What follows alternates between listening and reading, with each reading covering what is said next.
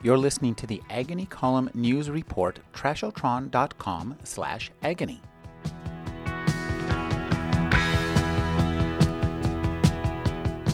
In Homeland, Cory Doctorow's sequel to his best-selling young adult novel, Little Brother, Marcus Yalow once again finds himself being questioned by authorities. Fortunately, he knows their technology better than they do. Here's the thing about lie detectors. They work by measuring signs of nervousness, like increases in pulse and respiration and sweatiness. The theory is that people get more nervous when they're lying, and that the nervousness can be measured by a gadget. This doesn't work so well. There are plenty of cool customers who are capable of lying without any outward signs of anxiety, because they're not feeling any anxiety.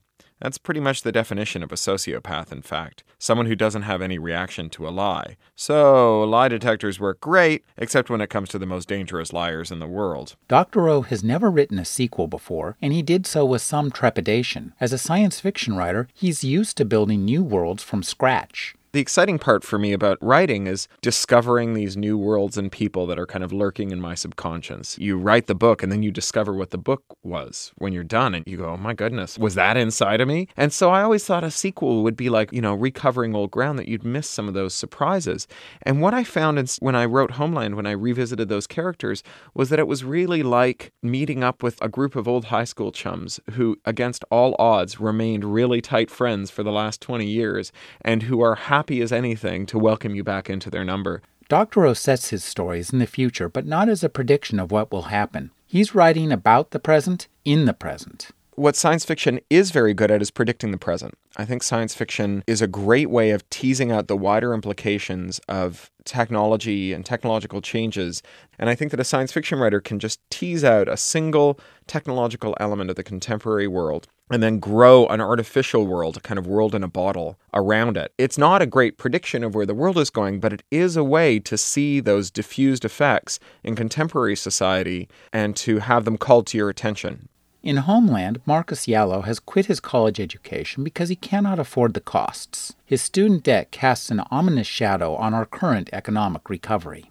Student debt is the new subprime. We have universities that can originate loans to students that are then taken off of their books by the government, which then financializes them. The universities are incentivized to raise the cost of tuition because they can loan you as much money as you need to borrow.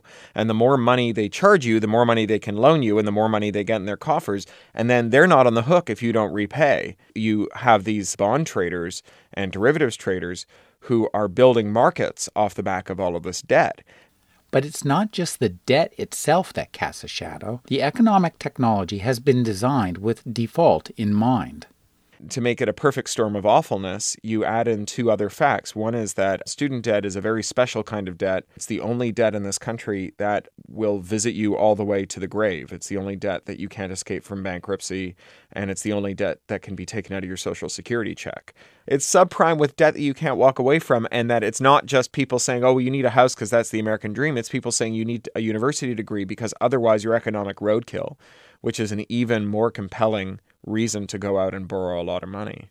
Cory Doctorow's Homeland offers readers a ripping yarn set in a future that is thrilling and scary because Doctorow effectively turns today's reality into tomorrow's adventure, an adventure you can read before you vote or take out alone. With time to read, I'm Rick Kleffel.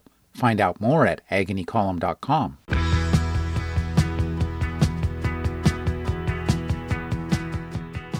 You're listening to the Agony Column News Report, trashotron.com/agony.